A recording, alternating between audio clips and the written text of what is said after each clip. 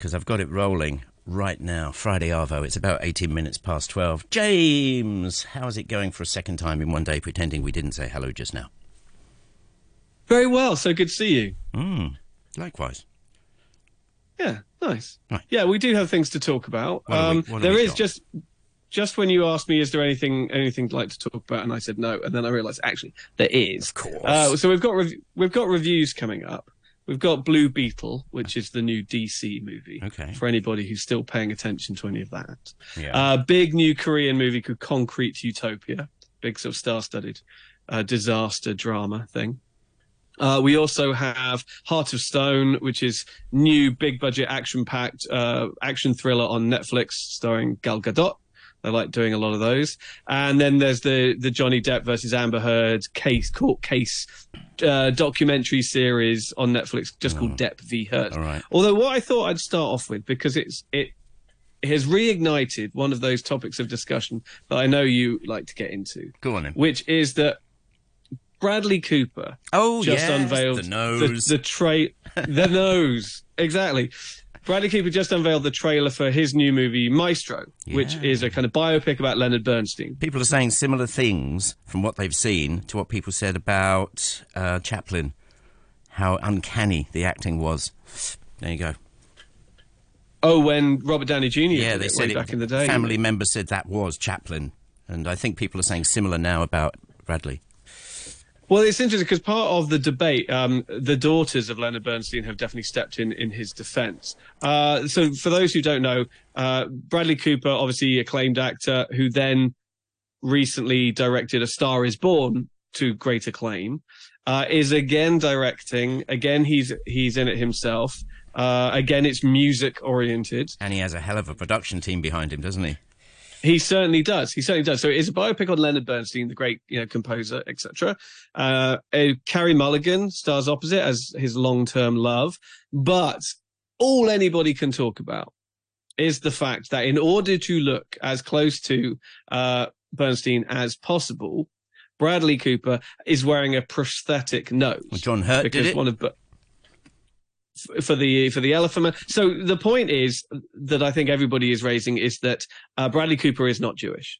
Leonard Bernstein is Jewish. And one of the great sort of cliches, if you like, of, what some, a physical defining feature of Jewish people. The cliche is they've got a big nose. And so everybody is jumping on this and saying that this is, not only is it triggering... does it look like Bernstein, basically? I mean... It does. It looks just like him. It looks just like him. But it raises the stink, it's the same topic as basically blackface. It's basically saying that, how dare a Gentile... or a goyim, or whatever the Jewish word is, or whatever. How dare a non-Jewish person play a Jewish character on screen? How dare they? How dare they? How dare they? And this recently came up again when with a movie that's about to open in Hong Kong, actually, called Golda, which sees Helen Mirren play, obviously, the former Israeli leader, Golda Meir. Helen Mirren is not Jewish. And yet she's playing. This is where the other, this is such a social media post, isn't it? And this is where people start saying, it's acting, love. It's acting, acting like somebody else. Well, it does beg the question, where is the line? And what are you able to portray that you do not actually portray in real life? In a performance. Well, there are no rules that say you can't. I know I'll let you crack on, but there are no rules that say you can't. This has become it's like what you can and can't play. I mean, there are no rules that say, Bradley, you're not Jewish, so the Actors Guild says you cannot play Lenny. Correct. There are no rules. It's all been stirred up this time around. We are in this age of sort of diversity, which will play very heavily into one of the big movies that we're talking about this week. And the argument, if there is one at all, is that it's taking the opportunity away from a Jewish actor to play that character, in the same way that were a non-black character wear blackface to play that part. Not only is it very racially insensitive, but it's taking the work away from a black actor. But it does beg the question, does that mean that I need to hire a serial killer to play a serial killer. Exactly. I mean, I'm being Decent facetious, Ganders. obviously. Well, you're not. It's just a. Obviously. Well, look, But you're not being facetious. It's logic. where is the line? Because there's a lot of talk these days surrounding gay actors playing gay characters, or rather objections to straight actors playing straight characters. Yeah. There was a ridiculous thing I saw on. It had been sort of recycled slightly because it was a TikTok thing, and we don't have TikTok here. But and it was more just a young critic being completely ridiculous. But Rachel Ziegler, who is the young actress from West Side Story, who is going to be the new Snow White, had said in an interview or something that she didn't really know the source material very well, or she'd only seen the film once as a child. And this TikTok critic was outraged at the fact that she didn't deserve the role because she's not a real fan, which obviously raised the issue. What's that got to do with anything? What's the fact that whether or not someone is a fan of something? I'll tell you who should be outraged, Marshy, and that's the acting profession. Oh, silly me, they are, right? They are outraged about a number of things at the moment. Yes, still on strike. What are we? Over 100 days in now, coming up 4 months, I think, something like that. Which is still shaking up the rest of the calendar. Yeah. But yeah, no. But the fact that these conversations are being continually stoked and perpetuated, is putting a lot of pressure on the actors themselves, I think, actually. And it's like, if you land the part, I don't think you have a responsibility to be overly familiar with the material ahead of time. But what you do then have a responsibility to do is play it to the best of your abilities. Yeah. Have you seen any trailers for this? I mean, there is a new trailer. Yes, that's what launched all of this outrage. Is the trailer for Maestro? You really, as the movie is called. If you know how Leonard Bernstein was and looked and sounded, you look twice. He is Leonard Bernstein. I mean, no, stuff. And he's got the voice down as well. The whole I think, bit. It's incredible. Yeah. I have high hopes for it. I'm pretty confident. I mean, I thought his incarnation of A Star Is Born from a couple of years back was great. She was lovely as well. Yeah, Lady Gaga was brilliant. Yeah, she really was. Yeah, I mean, Bradley Cooper is now being lauded as the next genius, actually. Certainly just reading bits and pieces. They're like, this guy is unstoppable. He is the next, the Leonard Bernstein of the acting world, if you think about it. Lenny was a phenomenal conductor, a phenomenal composer, a concert pianist just for fun. I mean, the guy was polymath on crack. And Bradley's becoming that in the acting world. I think he has impressed a lot of people. I mean, by all accounts, and obviously we only know this through many PR filters and what have you. By all accounts, he's a very, very nice bloke, and he's a very he's a nice modest chap, and has he's certainly done his time and worked his way up. And I think time and again he has kind of confused and confounded and then impressed people. Because he got his break as a comedian, a comic actor, really. Yeah. I mean, he kind of... The first thing I remember seeing him in... Crashes? No, The Hangover. Sorry, yeah. Because the first thing I remember seeing him in was Alias TV show. Isn't he like the boyfriend journalist in that? And then he, made a few small movies, but then got big through the Hangover movies, and everyone was like, oh, okay, he's just like the new comedy guy. But then he started picking up Oscar nominations. He was in The Wedding Crashers. He was the horrible, preppy that's fiancé. Right, yes. Like the brother-in-law or something. Hits in the church and everybody goes, yeah! And makes them play like football out on the lawn of their big house in the Hamptons or something like that. Yeah. It would just suffice to say that, he then started picking up Oscar nominations for like Silver Linings Playbook and American Hustle and American Sniper and movies like that. And then he decided to get into directing. And I think it was his first film, Star Is Born, knocked it out of the park. It's a really good movie. You could be forgiven for chucking out comparisons here, Marshy, but, when you think of that kind of career path, you got to mention Clint Eastwood in a way. His directing is formidable. Right, for whom he obviously starred in American Sniper, which was like this huge hit, quite a surprise hit. Back 2015, 17, something like that. And Bradley Cooper was Oscar nominated for that. So yeah, he continues to impress, and I think he's still got a lot of gas left in the tank. He's not an old guy by any stretch. So it'd be interesting. So you're very, very keen to see this, and very interesting to see how he continues on from here. Yeah, what are we talking? How long? I mean, it's just about to do the business, isn't it? A few weeks, what? It is. It's probably. Well, it's a Netflix movie, I think, isn't it? So I think what will happen is it will probably. Yeah. So it's on Netflix for December 20th, but it will be in selected theaters in November. It'll probably have a healthy festival run. I'm not sure if it's playing Venice, but it will probably play Toronto. I will probably see it in Busan in Korea, which is, you know, the normally where a lot of these films have their Asian premiere, and that's in early October. We've got about 1 minute before the news, so we might as well hang on to talk about Depp and Heard. What would you say is your favourite biopic of all time? Let me ask you as well. Join us on Facebook Live if you want to chirp in. What would you say? Blimey, you put me on the spot there. I mean, if anything, gosh. I know you're not mad about biopics, so no worries. Well, no, I love a good biopic. I mean, ones that are jumping up just randomly: Raging Bull, Lawrence of Arabia, Yes. The Assassination of Jesse James. You know, movies like that are all great, but by no means are they necessarily the best. No, not best. Your favourite. I mean, it's got to be Chaplin for me because that is a special film. But it's all about you. Oh, phew. Okay, finally, I'm glad we got that sorted out.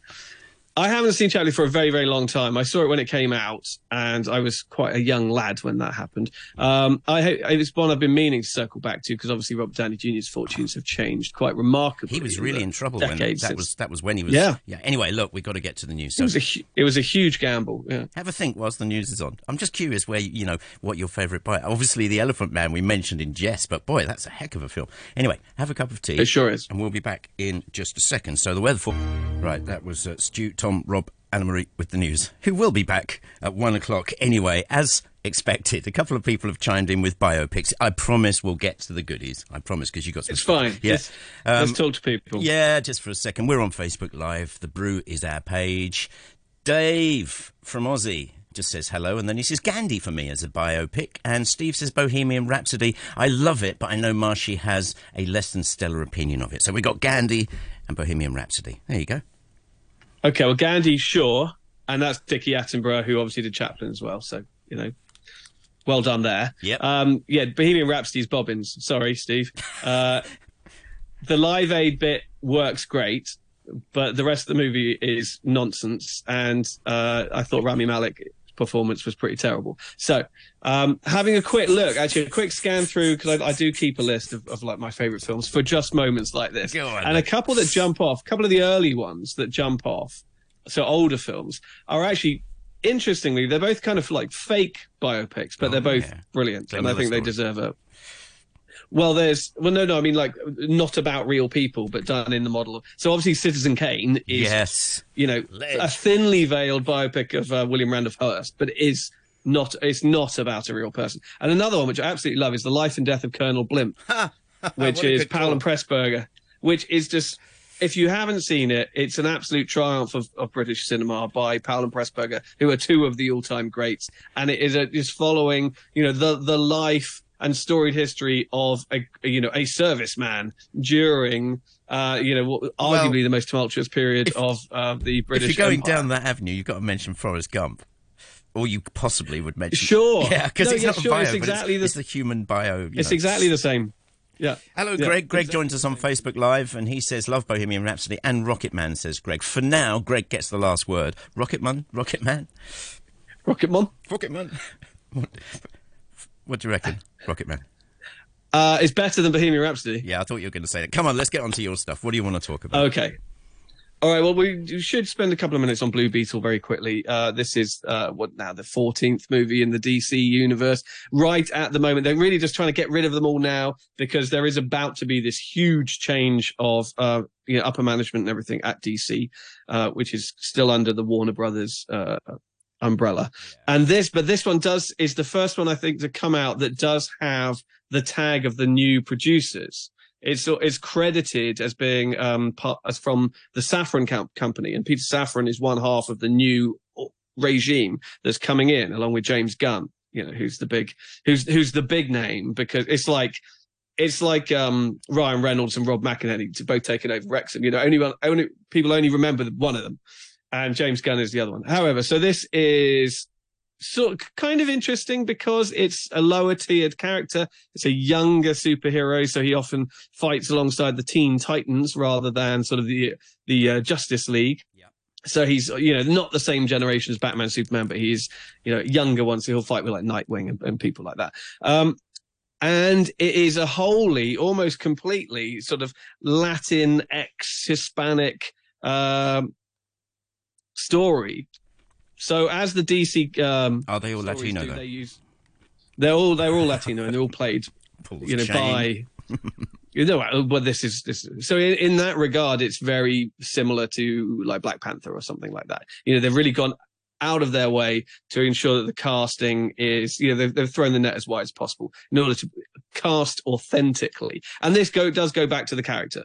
Although more than one person has played the Blue Beetle character in the comics in the past, the current iteration is Jaime Reyes, who is a young lad, just a fresh university graduate who lives in a place called, I want to say, Palmera City, which is basically Miami. But, in DC, it's Gotham and Metropolis and whatever, so they make it up. There is a suggestion at the beginning, but only a visual one, that he has just graduated from Gotham City University and he's just coming home. So anyway, so he arrives home and he's looking for a job. His family are in trouble. Their home is about to be repossessed.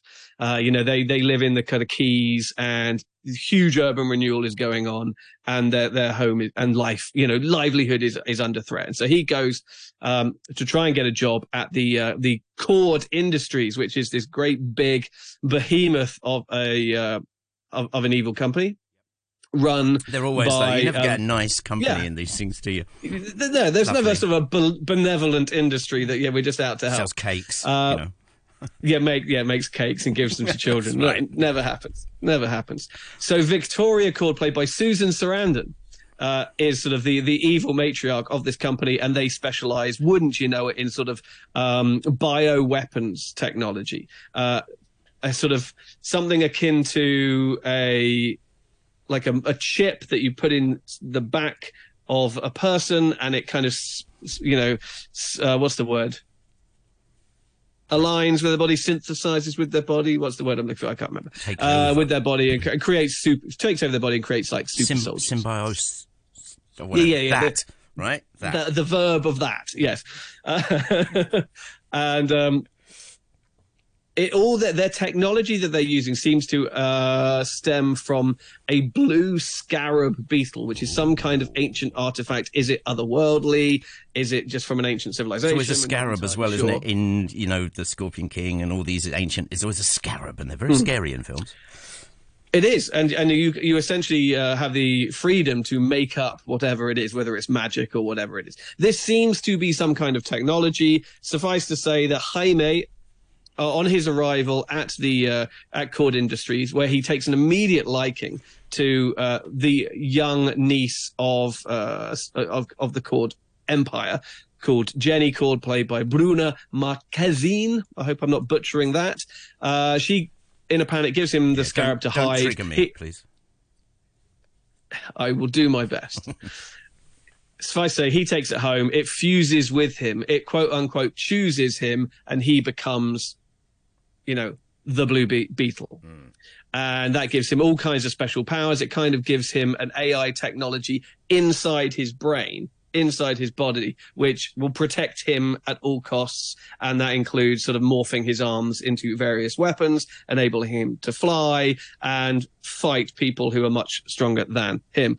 And wouldn't you know it, that puts him into direct conflict with the Cord Industries people who are trying to monetize this exact same technology. So you've got a little bit of kind of Iron Man in there with the kind of the suit that talks to you, and a little bit of the Spider-Man movies. I think it's Far From Home, where Tony Stark gives Peter Parker a new suit, and that kind of talks to him, and it's far more powerful than he is. And there's very much a learning curve of negotiation with this AI that can kill you just, mistakenly, just as easily as it can save your life.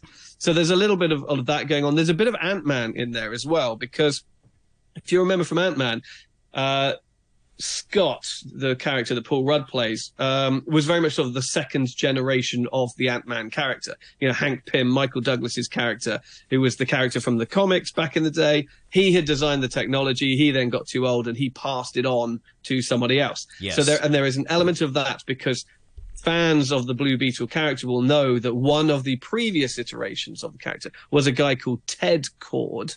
And Kord, does that name ring a bell? Kord Industries. Ted Kord was the Blue Beetle. He didn't have special powers, but he used science and technology, very much like Hank Pym in Ant-Man does, to create a suit that works. And then that technology was passed on. So the ghost of Ted Kord, that character, the previous Blue Beetle, is there in the DNA of this story as well. Okay. I went into this with actually very low expectations. You know, this really felt like a bit of an afterthought. Like, it was really sort of DC and Warner Brothers just clearing the pipes of everything that was still in the works. It was no surprise for me to read and to discover that this was originally created to be a direct to HBO Max movie. There was no original plan to have a theatrical release, but then I think it appears that they were happy with how the project was developing, and they thought, okay, we will give this a run out in theaters. Yeah. Now, what I appreciate about this film is that it is a sort of it has lower stakes. You know, it realizes that it's a sort of a lower tier character. People will be unfamiliar with Blue Beetle. You mentioned this a few times the last time we've done superheroes. Is this a thing now? They're going for the so-called ensemble players and giving them a real profile?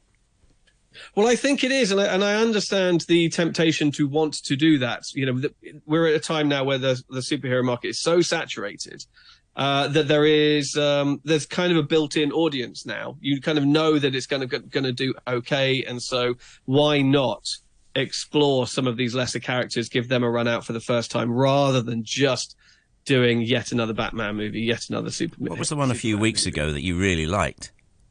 And it was kind of almost like rotoscoped or something. It was one you really enjoyed. It'll come back to us. Oh, that was the Teenage Mutant Ninja Turtles, I think. No. Anyway, a few weeks ago. It was definitely a B character in that universe, and you just said it was great. Really enjoyed it. Never mind, we'll come back. Okay, yeah, I can't remember off the top. This is the thing, there are so many now. Yeah. So what I was pleasantly surprised by just how sort of likable this was. I think the young lad, Xolo Mariduena, who I think is on Cobra Kai, the TV show. So I think if you've seen that, you should be familiar with him. I'd never seen him in anything before. He's a very likable young lead, good-looking Latina actor.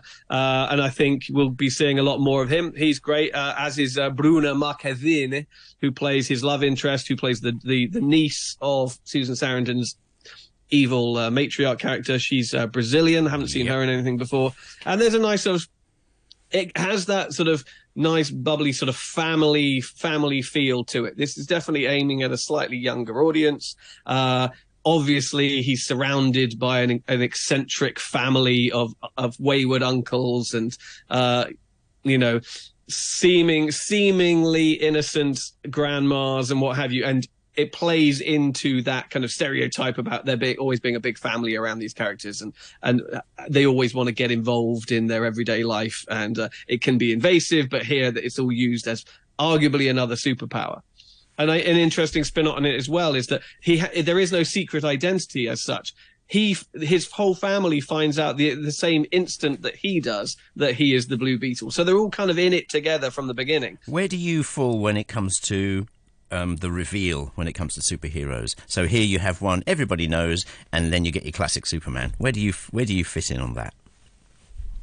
Well, I mean, Superman's the outlier, isn't he? Really, because it's mild-mannered reporter Clark Kent who is the disguise. Right? I mean, how did you feel when Spider-Man revealed himself to his girlfriend, for instance?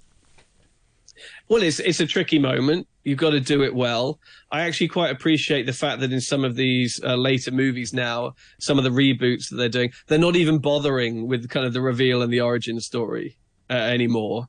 We know he got bitten by a radioactive spider. We know that Batman's parents got gunned down in an alleyway when he was a child. Move on, And so I appreciate that they're taking a lot of this stuff as read now. I mean to the characters in the film. There's always that tension building up to, is he going to take his mask off? Yeah, go on. And then you think, well, if he takes his mask off, it could be all over.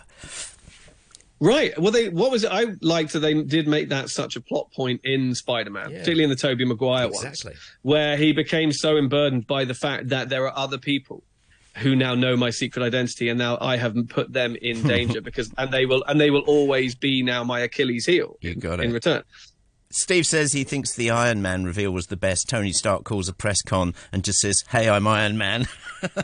Yeah, and it was very nicely riffed again, because that's the final line of Iron Man. You know, he calls the press conference to say something else, and then he goes, "Actually, I am Iron Man," and that's the end of the movie. Yeah. And they riffed on that very well at the end of Endgame, where he gets Thanos' gauntlet and clicks his fingers to beat him in the end, and says the exact same thing. So it can work really, really well. I agree that it is definitely one of those moments that these movies sort of hang upon. And I just liked that the subversion of that in this one, where it's no secret to anybody.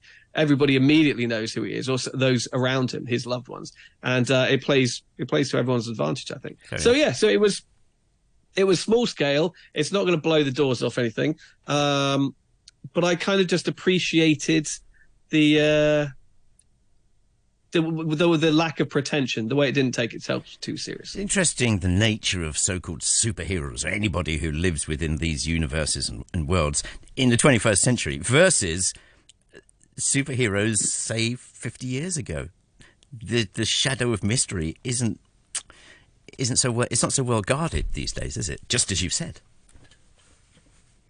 Well, I think it plays into the fact that we are also interconnected these days than we were back in the past. It was quite. I would imagine it was a lot easier to remain anonymous way back then, but these days obviously it's harder. You're in the public eye all the time. You got it. Who knows? These are the big questions that superhero movies raise, aren't they? Yeah. Interesting. Sorry, James, you've got loads to talk about, but listeners, they can be such a.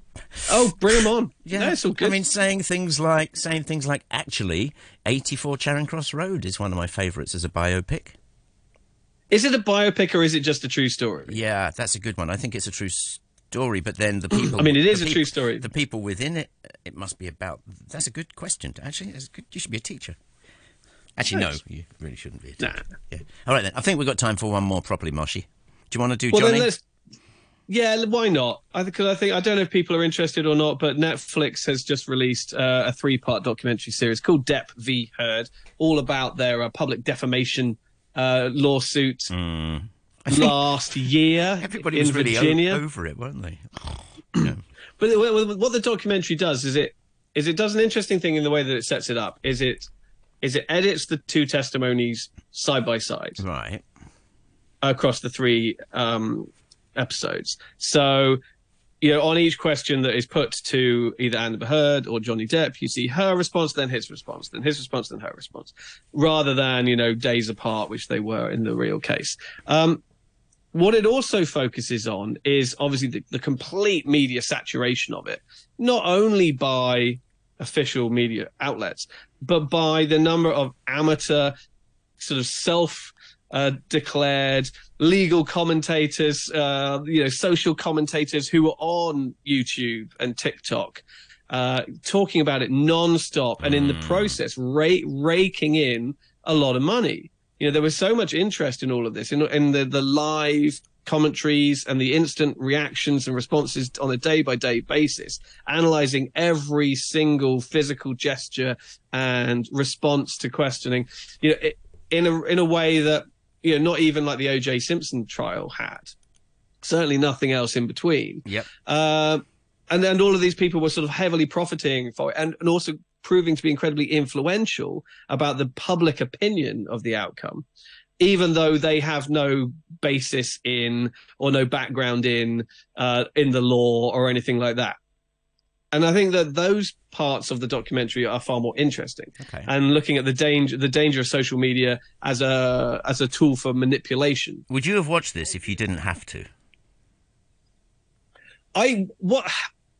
Possibly not. However, what I will say is that when it was on, I probably did check in every day and just watch it like a little bit here and there and just see what people were saying. Because, I was vaguely curious. It just in a kind of rubbernecking kind of car crash. regards, and I think that's what attracts a lot of people to. And what was interesting in this was just how it was positioned within the public discourse. Yeah, it was bringing Facebook energy back to the screen, which is kind of interesting. Yes, for sure. But it was also interesting because Amber Heard wrote this op-ed for which she was being sued by Johnny Depp, and she positioned herself as a champion of the Me Too movement. As a victim who was going to refuse to be a victim and was going to take down this powerful white man for the things that he was getting away with. And then, so there was a lot of goodwill and opinion on her side going in. And then it was interesting to see the sea change and the shift once they were, on the stand and giving their responses, how public opinion swayed far more closer to Johnny Depp and decided, whether it was right or not, decided that she was lying and that she was faking it all and that actually she was just trying to squeeze him dry. We've got a couple more minutes left with James. What did you think about this? If you've seen it, Depp v. Heard, just chuck a comment up on our Facebook feed. I'm curious because people who watch and join in with us on this section, they're obviously diehard movie fans or streaming dramas, etc. But this, whatever. What do you think? Right. Well, while we wait just to see if they're gonna do that, no. I would just very, very quickly. I do want to point a finger at this new Korean movie which is out. Go on. Called Concrete Utopia. So I've just been distracted by a giant gecko that just ran up the wall beside me. Okay, which has just been announced yesterday that it's Korea's selection for Best Foreign Film at the Oscars. This is very early in the year to be making those selections, but I guess they've looked at the calendar and seen that nothing big is coming out. And although this has already premiered in Korea and obviously opens here this weekend, it will be playing a couple of big festivals, notably Toronto and what have you, in the coming months, and they want to get a lot of eyeballs on it. It's a big star-studded cast, led by Lee Byung-hun and Park Soo-joon, and is essentially about, in the wake of a massive earthquake, one apartment block remains standing. Yep. Only one. And so all the survivors in the area descend on that block. They're looking for shelter, somewhere to live, and the residents have to make the difficult decision about, are we going to let them in? Are we going to hold them off at bay? And the power struggles that ignite within, and it becomes sort of this microcosm allegory for not only Korea's aspirational housing crisis, where everybody's success is judged by where they live and what kind of apartment they've got and what have you, but also just the sort of the rise of authoritarianism and despotic leadership. We're living in a strange time, Marshy, where every movie that comes out, somebody somewhere thinks it's an allegory. Well, so many of them are, particularly these really kind of high concept ones which tap into sort of social issues, but do so, on a different canvas. Do check it out, Concrete Utopia. It's actually really good. Lovely, well done, brilliant stuff. We'll catch up next week at a similar time. Marshy Movie Time will be back. Cheers, James. Have a great weekend.